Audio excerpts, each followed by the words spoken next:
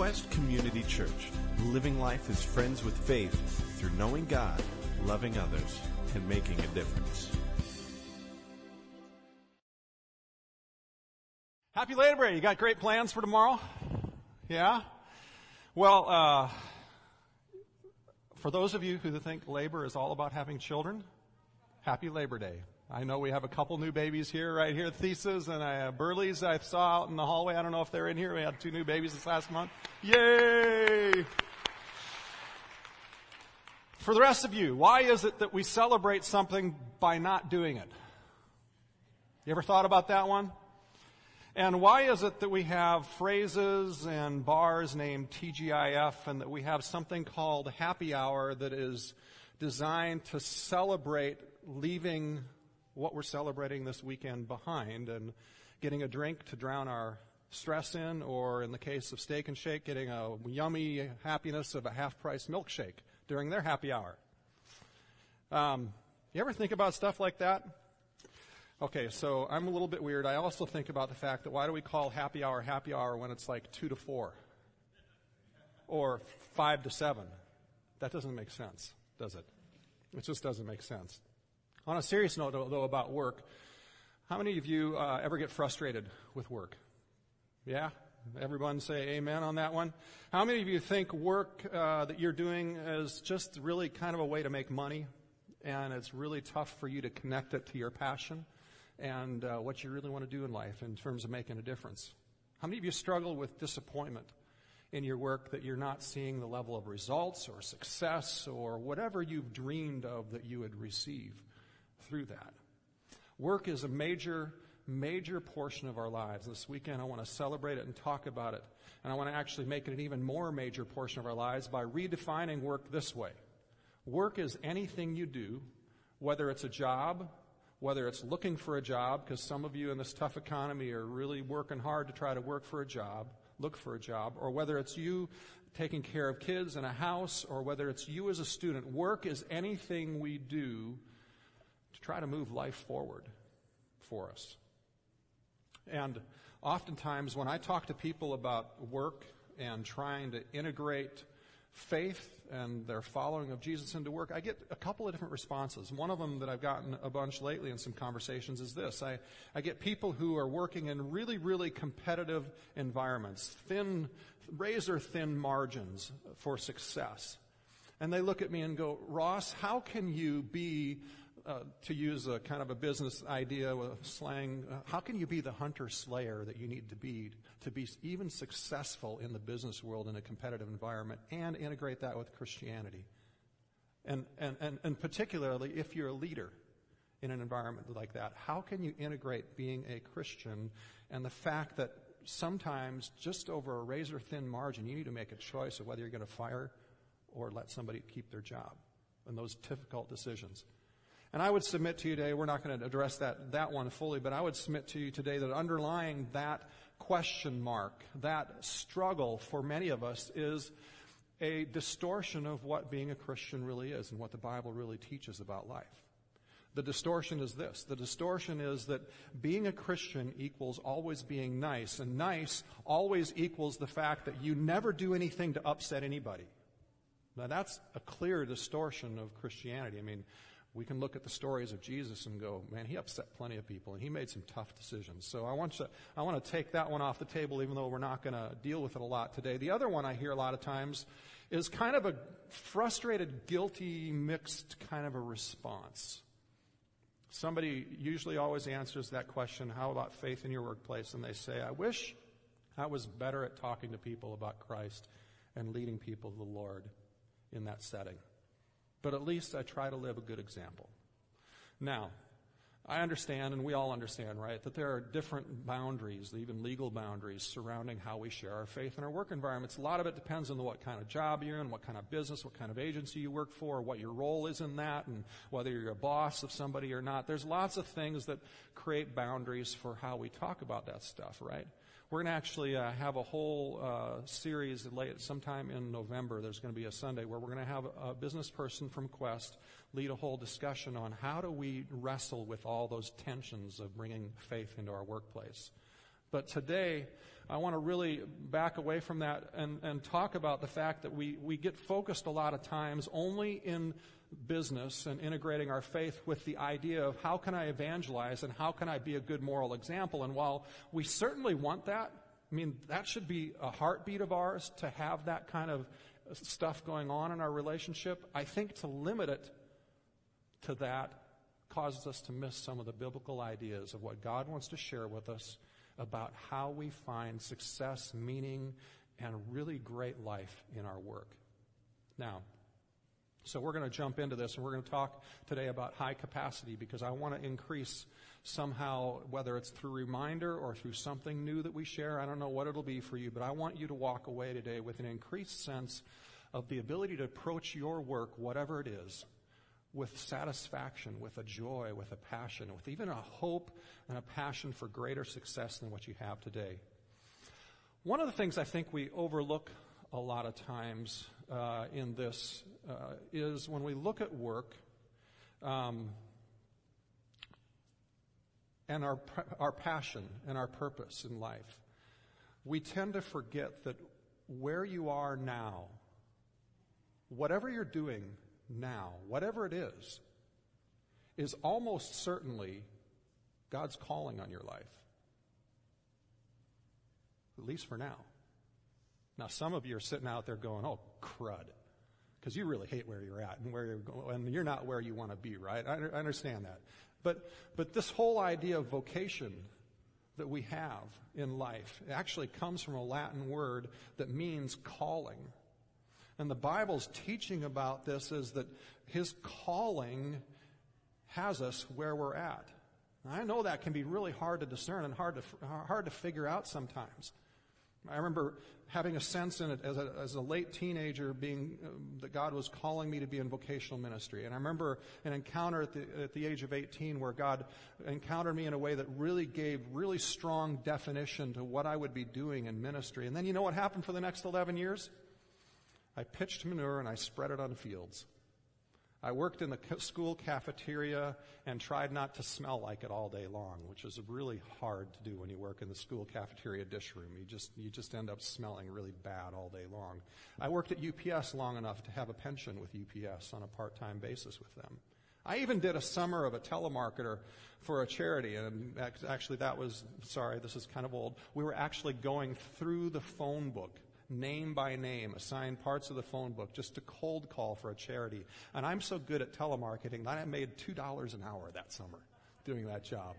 So don't hire me if you want somebody to cold call telemarket. Right? And during that whole time, I mean, sure, I was going through college and seminary and master's degree work, and I was pursuing vocational ministry. But I got to tell you, I maybe can't relate to where you are fully, but there were a lot of times in that 11 years where I was going, how in the world is this getting me anywhere? Am I just going to be stuck in this dead-end job for a really, really long time? And you probably ask the same question sometimes about your own career in general. How does making this next installation, how does crunching these numbers, how does selling these widgets, how does making this decision or dealing with people's complaints or writing this extra line of code or this email, how does it connect to God's calling and His purpose in my life?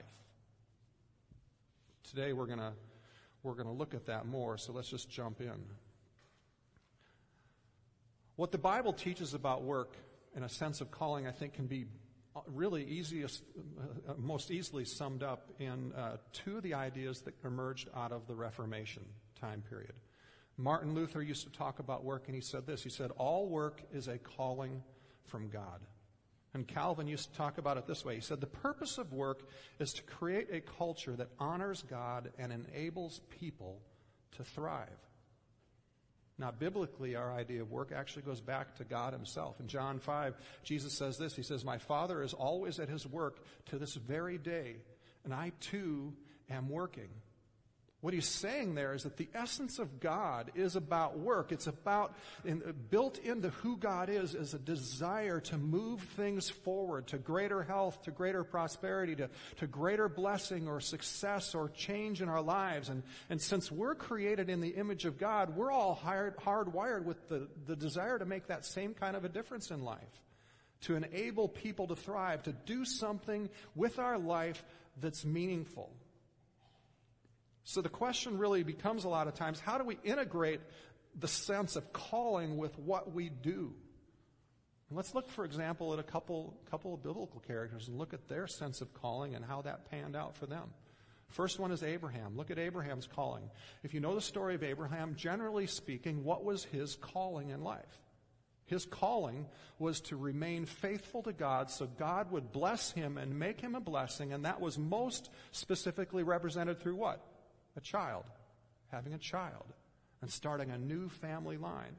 Now, along the way in his life, we see God blessing him tremendously, his wealth and prosperity increasing, him bringing workers on and blessing many families with the wealth that he had in his life. We see in another instance where he goes out to battle and restores the lost fortunes of multiple kings and blesses them in that way. And we're left in general with the story of a guy who remained really faithful in his life. But if we look at his life in general, his daily life was extremely ordinary. Extremely ordinary. What about the Apostle Paul, this great figure in the Bible, called to be the Gentile to the apostles, called to plant churches, start churches all over the Roman Empire? What did he do? He actually made his living as literally a tent maker. He made tents and sold them. This great man of God who made such a difference in the world through his preaching and teaching and writing and speaking made tents to make a living. Isaiah, the great prophet in the Old Testament. Isaiah happened to be a part of the court of the king, and he was paid to be a prophet. And Amos over here, another prophet, is a guy that we don't know a tremendous amount, but what we do know is that at the very best, he may have been a poor, small landowner who had a few sheep and a few trees, a small orchard that he tended. And more than likely, he was actually not even the owner. More than likely, he was a hired hand. I wonder at times if Amos ever struggled watching Isaiah, his contemporary, being paid by the king and by the court to minister, to be able to do that full time, and struggled with God going, why am I out here pruning this tree? Why am I out here shearing this sheep when I could be doing so much more? And then there's Joseph. Joseph in the Old Testament is the guy who has the pure definition of a dead-end job. He's a slave, sold into slavery, manages to follow God faithfully enough and work faithfully enough and hard enough that he gets promoted to manage his whole master's household, a great, wonderful position, and then he ends up being thrown in jail. Another dead-end job. And I love Joseph's story. I think it's inspirational to all of us, not just because of the rags to riches. I love it not just because of the rags to the riches or the oppression to power story, although that inspires me. And I don't love it because of the end result so much, even because if we really look at his story, the reality is that time period of being stuck, going nowhere, was a really long part of his life. It was many years. It wasn't a short time. It wasn't the 20 minutes it takes us to read the story. This was years in that role. And yet, his story actually inspires me for a greater reason than the outcome of it. It inspires me because of this truth that I learned from it. And that truth is often our best work in life is not tangibly rewarded. It isn't it? We expect in our culture to get rewarded for good work. We expect if we sell more, we make more. We expect if we do a good job that we're going to get promoted, but that doesn't always happen, does it? Right? I would look at my life and I think some of the times, some of my best work was actually when I was working part-time at UPS and I refused the promotions that they offered me. Why? Because I knew that that was going to distract me from the calling that God really had on my life and create too many hours and prevent me from finishing what I really needed to finish. But I tell you what, it didn't feel like blessing back then. And it certainly didn't feel like blessing when UPS went public and I had no stock. I mean, that would have been, I might have been able to retire had I gone that way when they went public. And some of the decisions I've made in life that I think are the best work that God has ever done in my life, as I look back on them, I didn't necessarily feel it at the time, didn't result in affirmation, didn't result in financial gain, didn't result in any kind of promotion. Instead, it resulted in difficulty, financial stress, and threat in life. And yet it was some of the best stuff that God has done through my life. For many of you, the best work you've done in your life is not the great sale. For many of you, the best work you've done in your life is your ability to remain faithful in a difficult situation, to love the people around you even when they're not loving, to pursue your job with excellence, and to do a really good job even when the person over here who doesn't do as good a job gets promoted, and you still stay faithful and you do your job and you do it well. You see, when we understand work as calling, as God leading us into this thing of moving things forward to bring blessing to us and others, when we understand it as a worship responsibility to God, giving all of our joy-filled obedience that we can muster, and sometimes it feels like we're mustering it right because it's not easy. But when we give that kind of worship to God, we find the ability to live in a sense of God's calling and blessing and satisfaction regardless of what we're doing. Now, because really, the sense of calling means this. It means that we're living for an audience of one. And when we really learn to do that, to give our work to God and God alone, we get this nourishment, this sense of purpose from Him, no matter how mundane, no matter if I'm out in the middle of a field spreading manure, or whether it's one of these surprising moments like I had this last week. I was on jury duty this last week. And I was sitting there asking God, why this week? It's such a busy week. Why this week, God? And all of a sudden, out of the blue, in the back hallway of the courthouse, I get to have this wonderful faith conversation with this gal who's a fairly new Christian who's just really struggling. Didn't even know her before this week. Can't even tell you her last name. And God just does stuff. I'm sure many of you feel the same about your job. Sometimes you ask the question, Lord, why this? How can I reach people sitting behind this computer all day long? But here's the question I want you to ask instead daily. I want you to ask this question, Lord, what are you calling me to be a part of today? See, here's the truth. The Bible teaches us in Ephesians 2:10, it says, God promises that He will prepare good works in advance for us to do in our life. So the question is, are you asking Him daily, what's the good work today? What did you prepare in advance for me to do today? Are you looking for those things daily, even as you're just doing a simple install, or you're doing an inspection, or you're typing another line of code, or you're typing an email, or making a strategic decision? Are you asking, where are you in this today?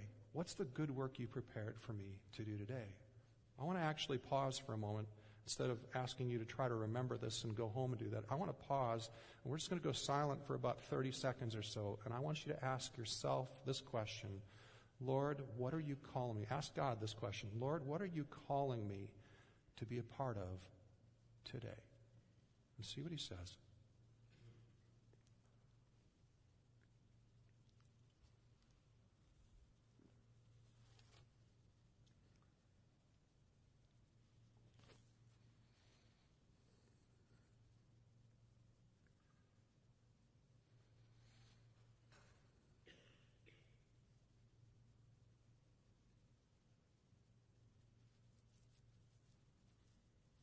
If something came to mind, write it down.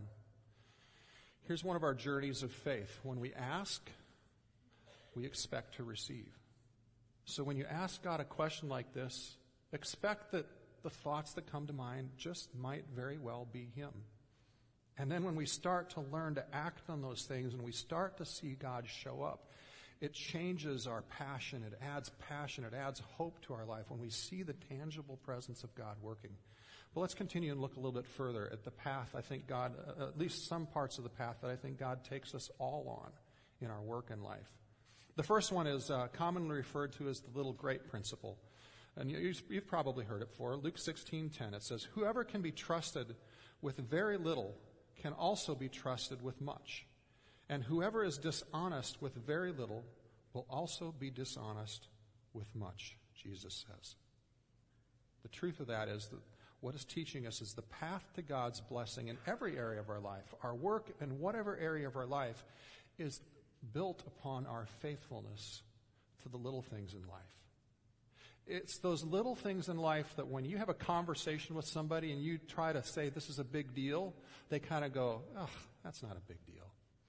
It's the kind of things in life when you've offended somebody or you think you've sinned against somebody and you go repent to them and they go, "Well, that's not a big deal." It's those little things in life. It's those, as youth, we all begin to learn the little things by our chores and by how we handle them, right? How well do we do this job? Do we just do the minimum, or do we do this job well? Even if we hate the job, do we press through and do it with a great attitude, without complaining, and do it quickly and without distraction?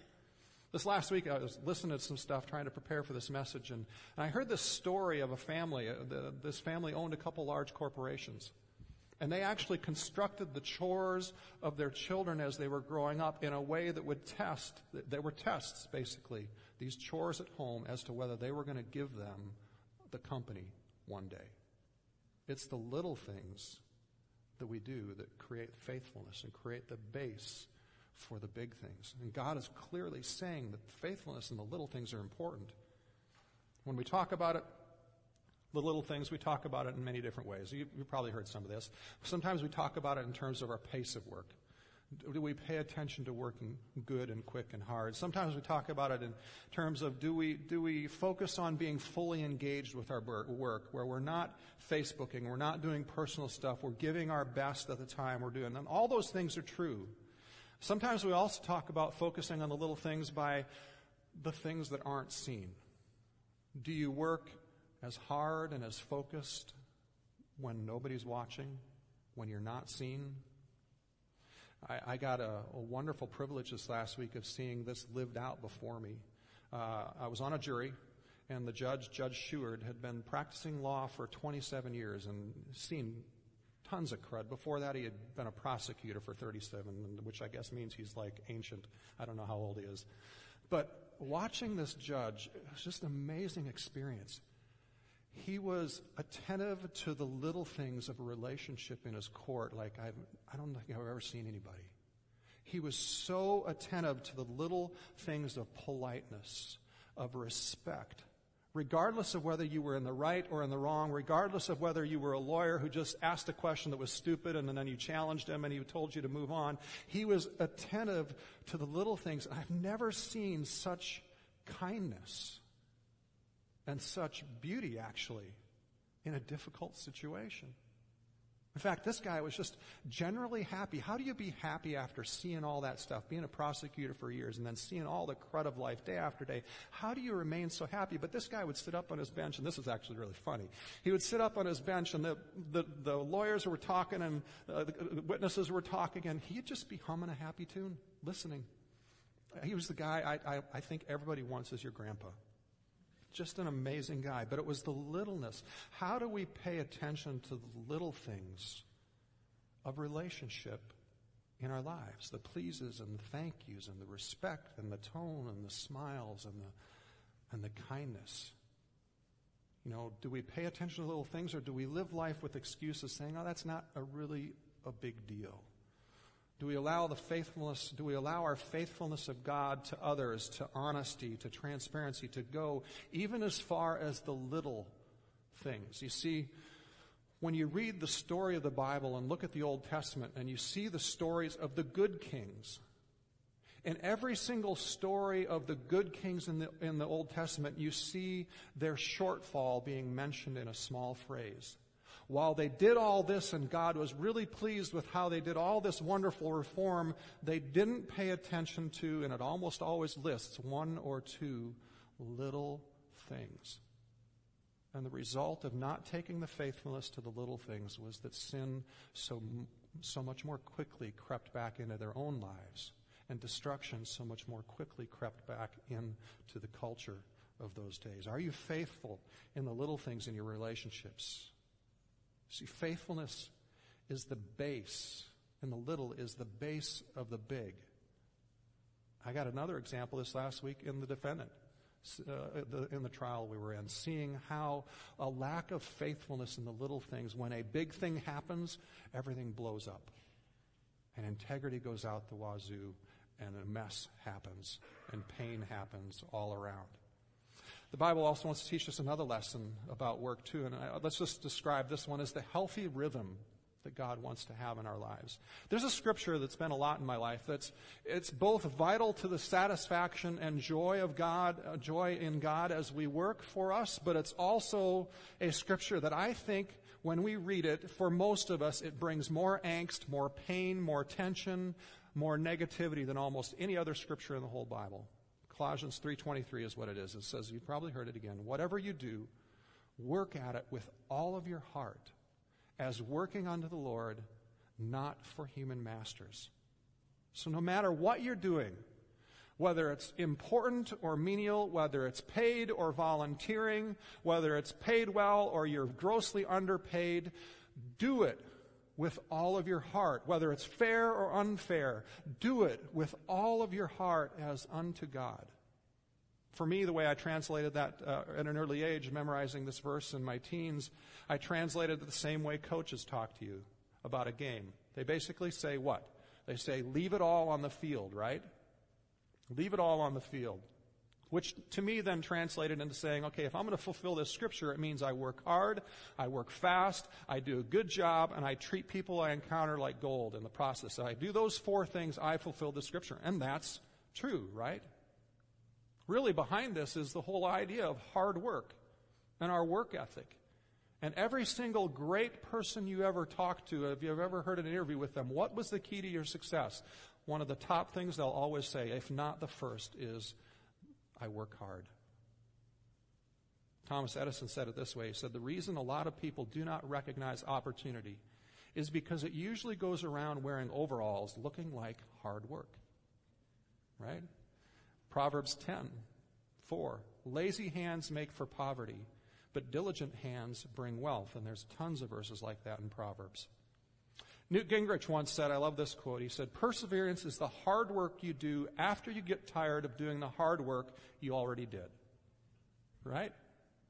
And that's the key to success.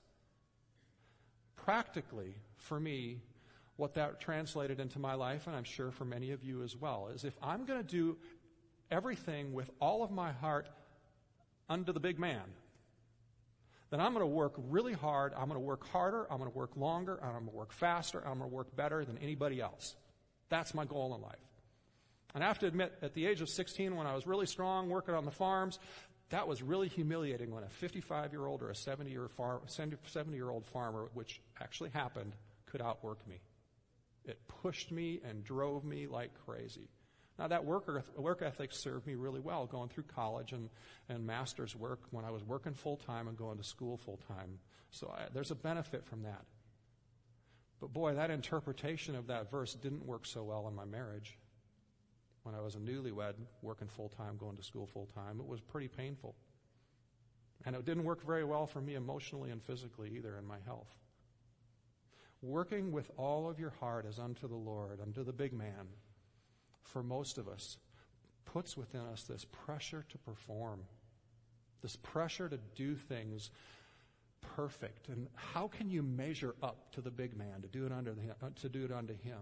And we get ourselves caught so easily back in this religious mindset of performing, and we do this work to merit God's blessing.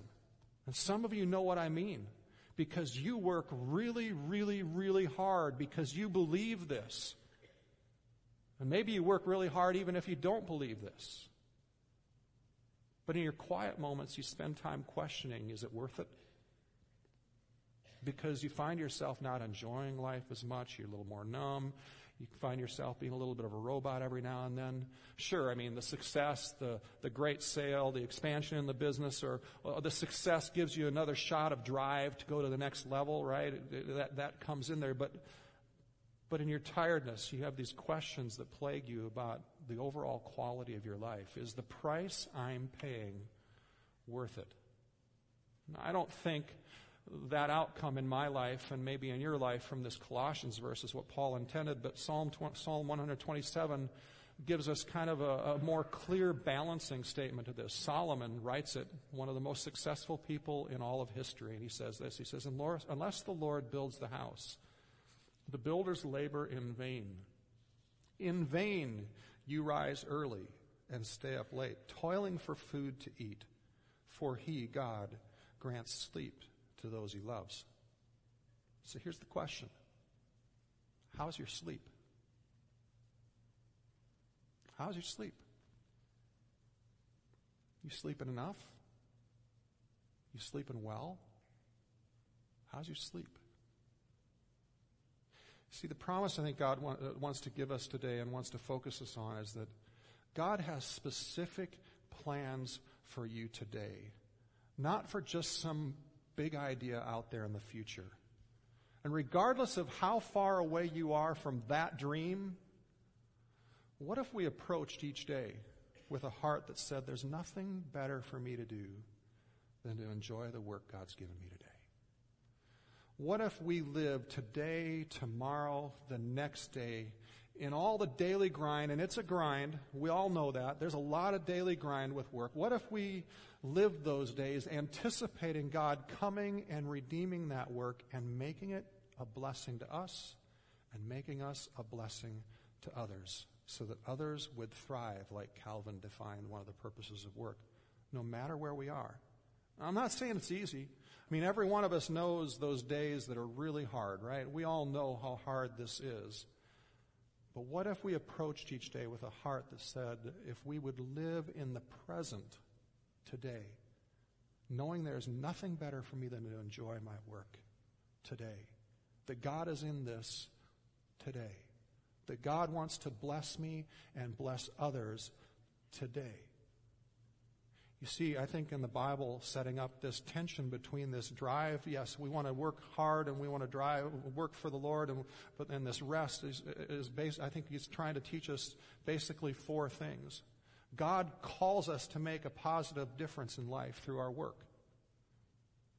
And yet God also says that blessing and success comes from him, not from your hard work. And then it says again, once you understand what God's called you to, he does want you to have a good work ethic. But God also wants a balanced rhythm in our lives of resting, of stopping, of breathing. Michael Eisner, the former CEO of Disney, if you know the history of it, he came into Disney when Disney was in really bad shape. They were about to be sold off in pieces and no longer exist as we know them, right? He came in, and we know the history. We know Disney's still together. We know he did an amazing turnaround. He wrote a book called A Work in Progress, which was kind of his memoirs of that turnaround process. And in the book, he talks about what went on and how he did it, and he gives us tips of how we could also lead like him. And then at the very end of those tips, he says this. He says, and I have no friends, and I ruined my health. As he was writing this book, he'd had a heart attack. Chris Lowney, some of you may know the name. In his early years, he started his training to be a Jesuit priest. He eventually left seminary and went into the workforce and got hired at J.P. Morgan. And the reason you may possibly know his name is because at one point he was on the short list to become chairman of J.P. Morgan. He didn't get it, but he had a very, very successful career. When he entered the workforce, he looked at the people around him, and he saw this competitive, second-to-none work ethic that was driving people. And the drivenness was all about making it big. The drivenness was all about making lots of money. And he saw what it was doing to their lives, and he said, I don't want to be like that. And so he basically went about the process of saying, I'm going to try to apply the principles I learned about living life as a Jesuit on how to lead and how to work in this environment. Now, I actually haven't read the book, but I read enough reviews on it and heard people talk about it this last week, so I want to recommend his book to you. It's called Heroic Leadership by Chris Lowney. One of the key practices, one of his most important practices he talks about in that book is an ancient practice that you may have heard of under this really fancy name called the spiritual habit of examine. Basically, that's a fancy word to say, check in with God on a regular basis. So in his schedule, he would put a 2-minute block at the late morning and a 2-minute block in the afternoon. And during that 2 minutes, there would be no distractions, no calls, nobody else in his room, no screens, no music. It would just be silent. Now, I realize you may have a hard time doing that at work. You may even have a hard time going to the bathroom and finding silence, right? But the point is, no distractions. Do the best we can on that. And he would take time and he would orient his thoughts towards God. And he'd ask 4 types of questions, and they'll be on your screen. He says, how am I doing with you, God, today? How is my attitude doing today? How am I doing with people today? How is my heart toward others? Am I okay in my heart towards others? Or are you speaking to me and wanting me to bless someone? Am I missing it today? And then the final one, how am I doing staying on track with the tasks you have given me? It's a little thing. 2 minutes a day. A very little thing. But for him, faithfulness in this reoriented him consistently to work as God's calling, to work as understanding what God called him to do and what he didn't call him to do, to allowing rest to enter his life. And the point wasn't that we answer all the questions all the time. The point is that we check in with God. So I want to take a moment again before I send you out today. I want to just take maybe about 90 seconds right now. And I want it just to be silent. We're not going to have any music. And I want you to take a look at these questions. And whichever question or two you are most drawn to, ask God that question and see if he'll speak to you. Let's do that now.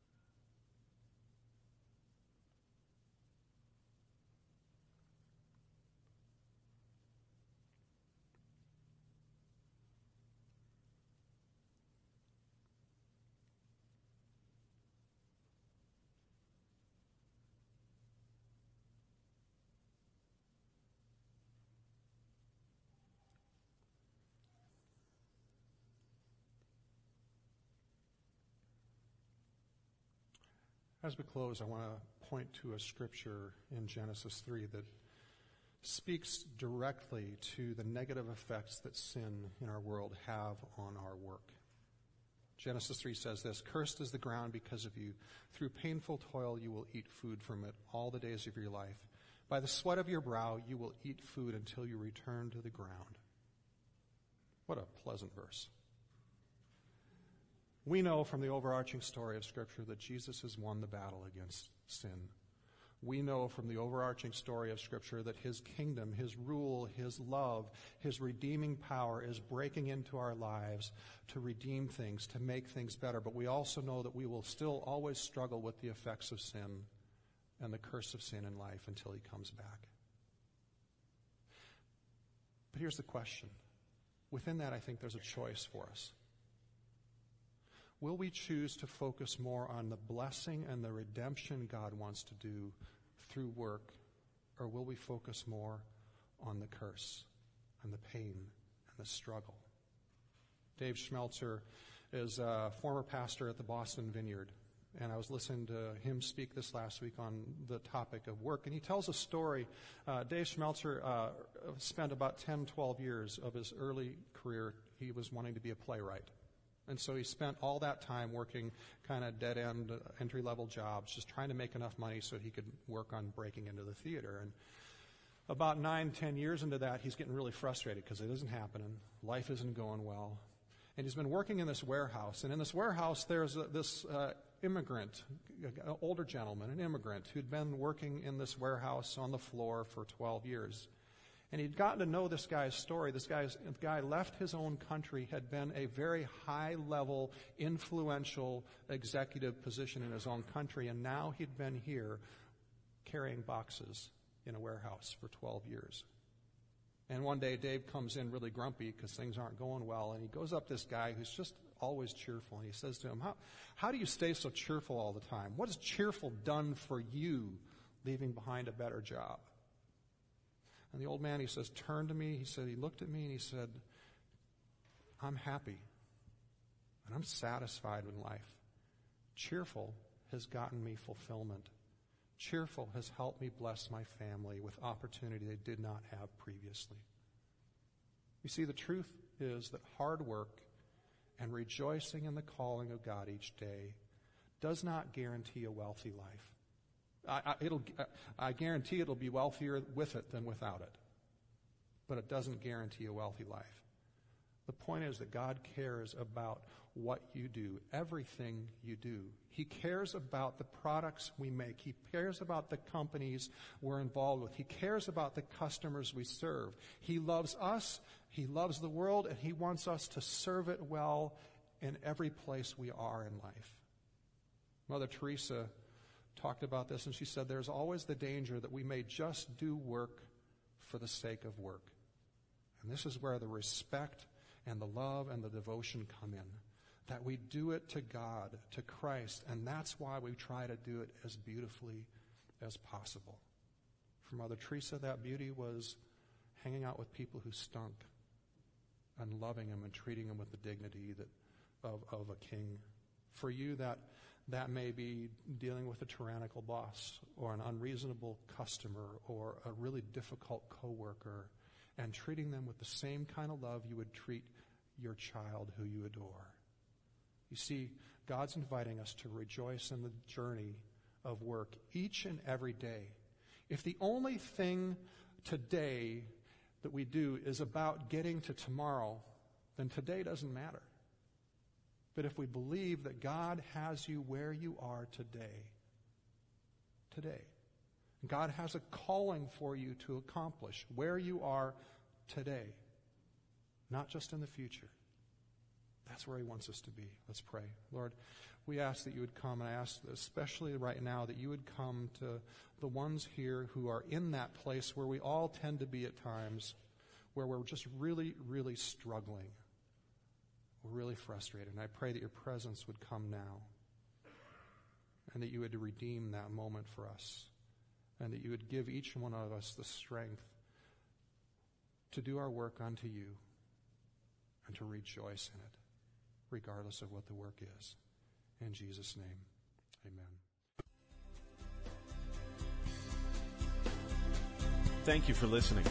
Join us at Quest as we walk with one another in friendship while discovering the reality and goodness of God together. For more information and service times, visit us online at gotoquest.org.